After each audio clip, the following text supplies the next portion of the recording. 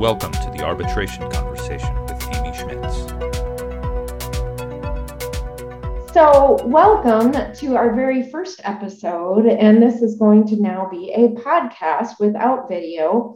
This will be available on Apple Podcasts, Spotify, and anywhere you get your podcasts. So this is really exciting. We have our very first episode of this new venue. And for our very first episode, we have Carmine Pescuzzo. Carmine is of counsel with GST LLP, focusing his practice on international investment disputes, commercial arbitration, and cross-border litigation. Prior to joining GST, Mr. Pescuzzo was a partner at a leading firm in Venezuela, where he focused his practice in public law, international arbitration, and commercial law. He's been working with the ICC, with UNCITRAL and ICSID arbitrations. And most recently, he's been involved in UNCITRAL Working Group 3 in talking about investor-state arbitration. So first of all, thank you, Carmine, for being the very first guest. Thank you, Amy. Nice. It's nice to be the first one in the podcast, and I'm really excited to be here. Thank you for having me. Well, this will be fun. So a lot to learn here. First of all, would you mind giving a little bit of background about this group of UNCITRAL Working Group 3 and what their goal, what they've been trying to accomplish? Absolutely. So just by way of background, UNCITRAL is the United Nations Commission on International Trade Law. And it usually has been the engine behind the biggest harmonization law work around the world. The most prominent of them all, the UNCITRAL Model Law on Arbitration and the UNCITRAL Model Law on Mediation, and recently the Singapore Convention on Mediation. So it's a really important body within the international law community and the international dispute settlement community. Prior to being entrusted with this issue, the Working Group 3 worked on a topic very interesting to Colin, which was the online dispute resolution. And they created a set of rules that recommended for a group of states and has been taken, it took off from there in 2016. After that, they were mandated with exploring possible reforms to the investor-state dispute settlement system. And the reason why UNCITRAL was tasked with this by the General Assembly was that they had a very successful prior work with transparency rules and the so-called Mauritius Convention on Transparency on International Investment Arbitration. So what happened was a state perceived that there were issues to be resolved in the current state of investment arbitration. They perceive it as a more imbalanced system that provided more safeguards for the investor instead of providing for a good opportunity for states to have and reaffirm its sovereignty and their regulated competence. And that's why they chose to look for alternative to rebalance the investor-state arbitration system. And the reason why I focus on states is it's because the real stakeholders in UNCITRAL are the states, members of the commission, which are, this is something that people often overlooks, but the only voting voices in UNCITRAL are the member states, which are also selected by the General Assembly of the United Nations, and they have 6 years mandates. Right. So now, on 2019, we had a new group of member states chosen, and we have another sets of overlapping states with mandates ending next year in 2022. But that doesn't mean that the states are the only stakeholders in UNCITRAL. There's also really rich and active stakeholders in the UNCITRAL working process, especially in Working Group 3, which is basically composed by two sets of players. We have the international organizations. Now we have over 66 international organizations taking part of Working Group 3 sessions. And the most prominent of them all has been the EU, which has been a really key player in this entire ISDS reform proposal and discussion. And we also have NGOs, universities, and research centers that have been grouped in what has now been called the Academic Forum. And they also have been a really important part of the entire discussions and the proposals of solutions for the perceived problems in investor states dispute settlement. So just to put on a background, Working Group number 3 is a group within UNCITRAL, which is a UN commission that is composed by states and by other key players that it's looking to solve the perceived problems in investor state investment arbitration or dispute settlement. Right. Well, and where are they now in the process currently? Because I know I already talked with some others in our prior iteration of the arbitration conversation regarding that process. And I know there have been different sort of sticking points on the procedure and different disagreements, but kind of where are we right now and where are things now? Have there been any final rules or any procedures or anything that's actually been adopted? Well, we're now getting to the heat, to the heart of the discussion, because just to do in previous occasions, like in the series and that's before a Netflix episode. So previously, the working group was, the mandate was so broad that they first identified which were the perceived problems and that needed solution. That was around 2017 to 2019. Then from 2019 on, there came the proposals of solutions. And that's what you discussed in the previous episode with dealing with these topics. They talk about strengthening ADR, proposed mediation and negotiation for ISDS, the problem with counterclaims, all of this. But now we're discussing how to actually implement the solutions for these problems. So interesting.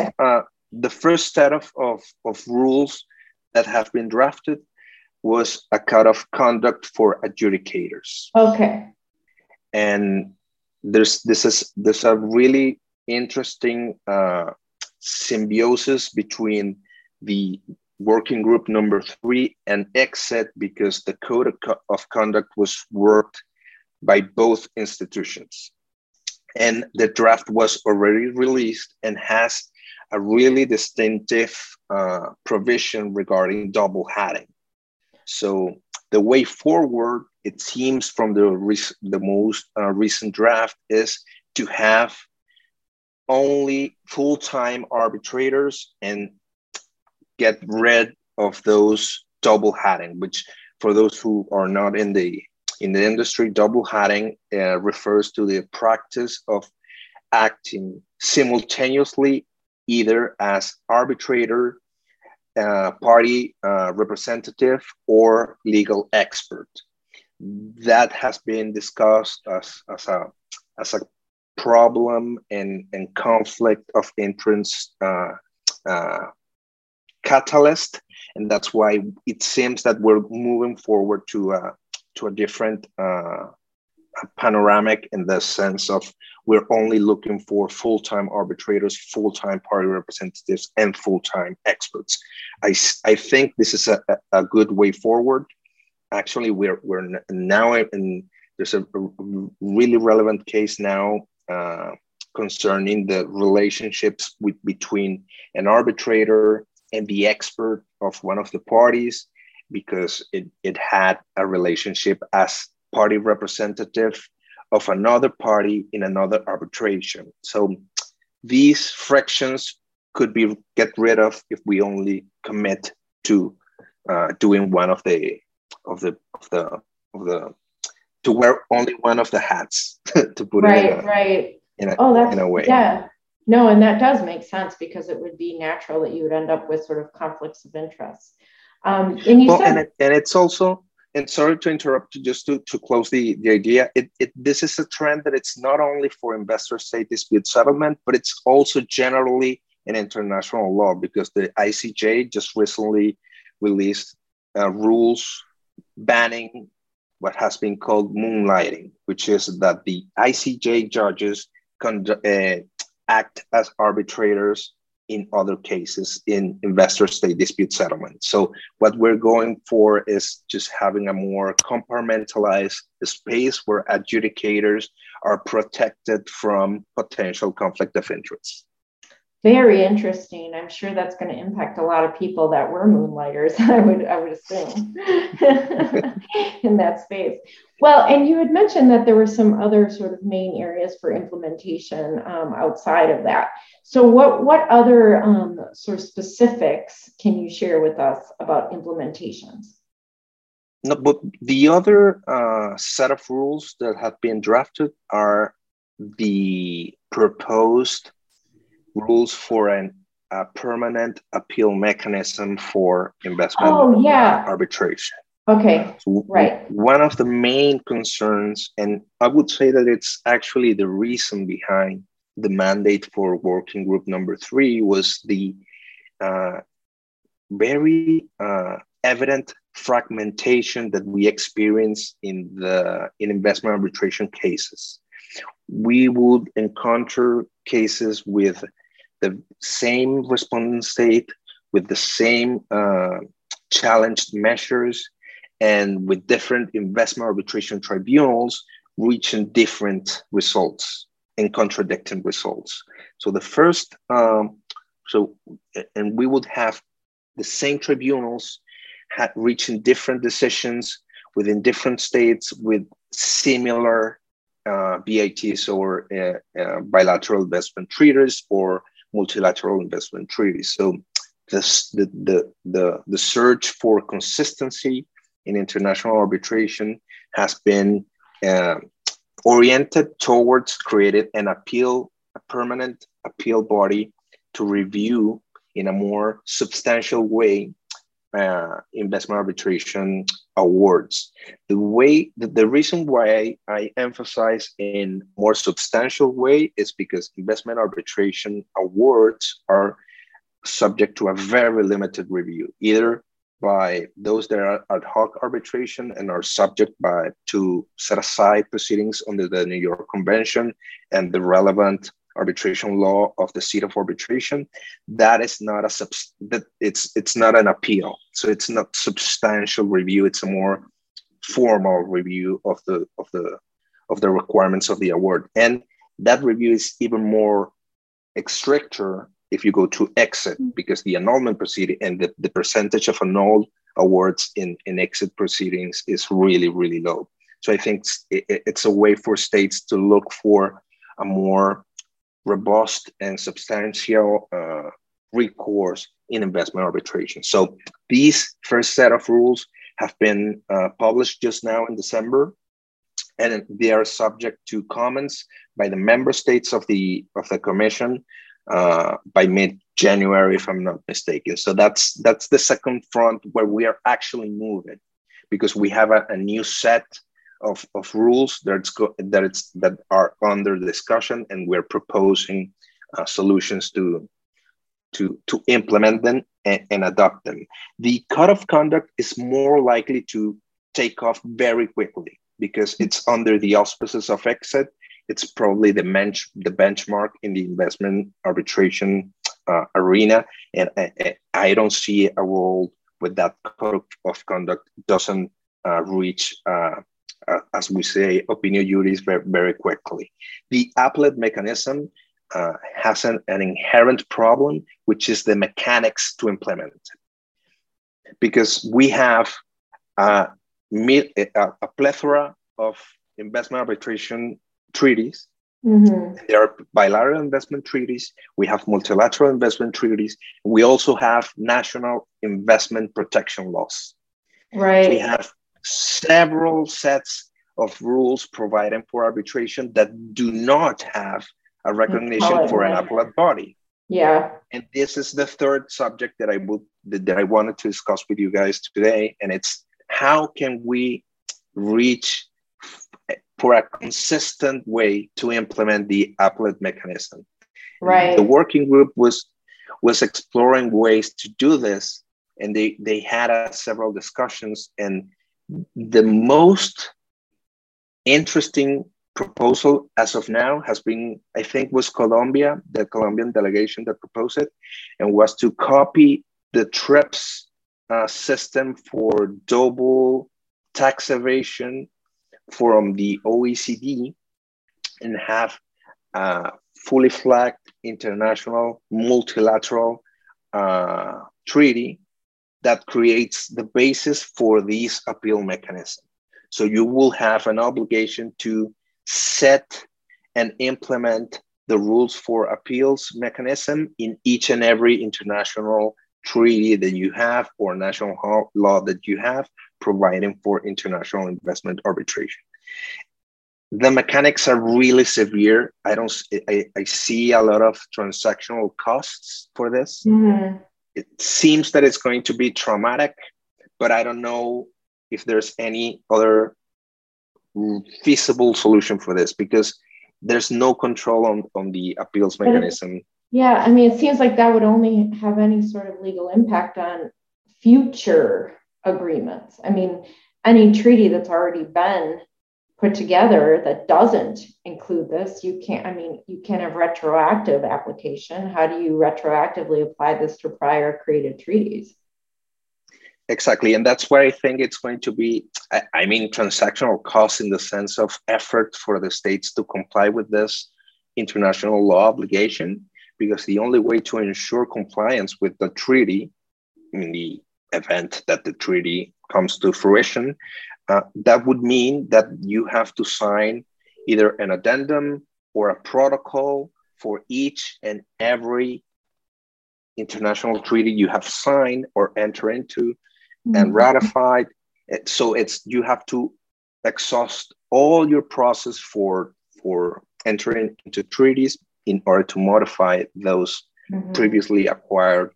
And I'm not sure if it's going to be effective because you also have, that investment arbitration consent is the fruit of a unilateral promise to arbitrate. So if you have investors that previously accepted the offer as it was before entering into the appeal mechanism, you also will have coexistent consents to arbitration, and you will have arbitrations without appeal mechanisms and arbitrations with appeal mechanisms. So I think I'm not questioning the state's will to enter into this appeal mechanism. And I actually believe that it's going to be in some way beneficial to solve the fragmentation problem in investment arbitration. But I think it's going to be a really bloody and work-heavy process to reframe all these years of BITs and international investment treaties in order to make it work. Well, and quite frankly, I mean, one of the biggest benefits of arbitration we talk about all so often is finality and speed. And now when you add an appeal mechanism, that sort of adds time and money, of course. So there is that as well. And then what if it turns out to be sort of pro forma, which I've heard that complaint before as well. Well, what's the point? You're just going to add extra cost for this additional layer of appeal, but 9 times out of 10, it's going to be a rubber stamp, right? Is that what these appellate arbitrators are just going to always, it's kind of like, and especially if they're arbitrators who also serve as first instance arbitrators, they're going to have sort of this, I scratch your back, you scratch mine. I'm never going to overturn yours because I don't want mine overturned. And there's going to be that as well, which is, that's another issue. And that's a great point you're making, Amy, because it takes us back to the code of conduct for arbitration. Who's going to take those seats? If we want someone that it's on a vacuum, that has never practiced, and has never been exposed to possible conflict of interest, I'm not sure that person, either she or he, exists, because you learn the ropes either practicing or being the secretary for tribunals, and that's something that I don't know, it's really interesting to see who gets into that appeal mechanism, who select them. Are they will they be joined by ad hoc arbitrators, or it's going to be a fully fledged like ICJ, UN General Assembly elected body? It's interesting times because we're seeing the future being made. Mm-hmm. But I think it's also really it's going to be really interesting because we have conflicting views. We have the states, we have who feel that they have the need to protect their rights and rebalance investor state arbitration, which I can agree to, and I understand that position. But you also have a group of academics and stakeholders that say, listen, the reason why this has been this way is because it's the lesser evil. Exactly. The other options were really difficult to achieve. Exactly. Yeah. So I think we can reach like an opt-in mechanism, which certain investors, which certain conditions can take it. The options are really limitless unless the problem with UNCITRAL, Amy, is that as you know, and Colin knows because he worked in the ODR, is it's consensus based. So you need to have them all in favor of the proposed solution. Well, and even when otherwise it won't pass. Exactly. Yeah, definitely. We've lived through that. Colin and I both, and we know kind of the drill, and so, yeah, well, and as you said, I guess at the end of the day, if at least you can get the code of conduct, that might be the real goal, and that might be the real win, right? And even baby steps are really at least something. And it's good to at least get some of these things out in the open. I do think sometimes the debate at least plants a seed for new ideas and at least gets people talking about issues. And it is true that investor state, there's been a lot of concern about unfairness. And so I do think it's important to at least get the ball rolling and sort of open up that dialogue. So it's good work that you're doing. And whatever happened, because the other piece that I've talked with others about is this mediation piece. So do you know where things are on the mediation piece? Because that was sort of another important issue, I know. One of the most active countries in this was Brazil, because they have a really mediation and conflict prevention way to see things. They actually have really few investor state treaties, and they have a special dispute prevention system put in place. What was prepared was a working paper, and there's going to be a further discussion, if I'm not mistaken, into the implementation of rules and proposal of rules for having a more prominent mediation and conflict prevention in investor state dispute settlement. So as of now, the way forward for the working group is the means of implementation of the draft code of conduct, the advisory center, which is also a very interesting topic. There has been discussion to have an advisory center for developing countries that do not have enough resources to have adequate representation in investor state dispute settlement. I think this is something very, very important, especially in order to rebalance the playing field in terms of developing states vis-a-vis very powerful and economically wealthy investors. And the other one is what we just talked about, the selection and designation of members of tribunals and members of the appellate body. So I will expect to have a substantive discussion about mediation around the end of 2022, beginning of 2023. It always takes so long. That's the funny part. Well, they meet only twice a year. Yeah, that is true. That is true. Yeah. Well, and of course with COVID, I'm sure the meetings, well, they've been online, I assume, right? On Zoom. Yeah. Yeah. Well, it'll be interesting to watch and see what happens and kind of next steps in terms of what the future holds. Certainly interesting stuff. And thank you for getting us all up to speed. I feel like I learned a lot in this conversation. So, Carmine, it's been a pleasure. Thank you so much. I really do appreciate it. Thank you, Amy. And anytime you want to discuss investment arbitration, count on me.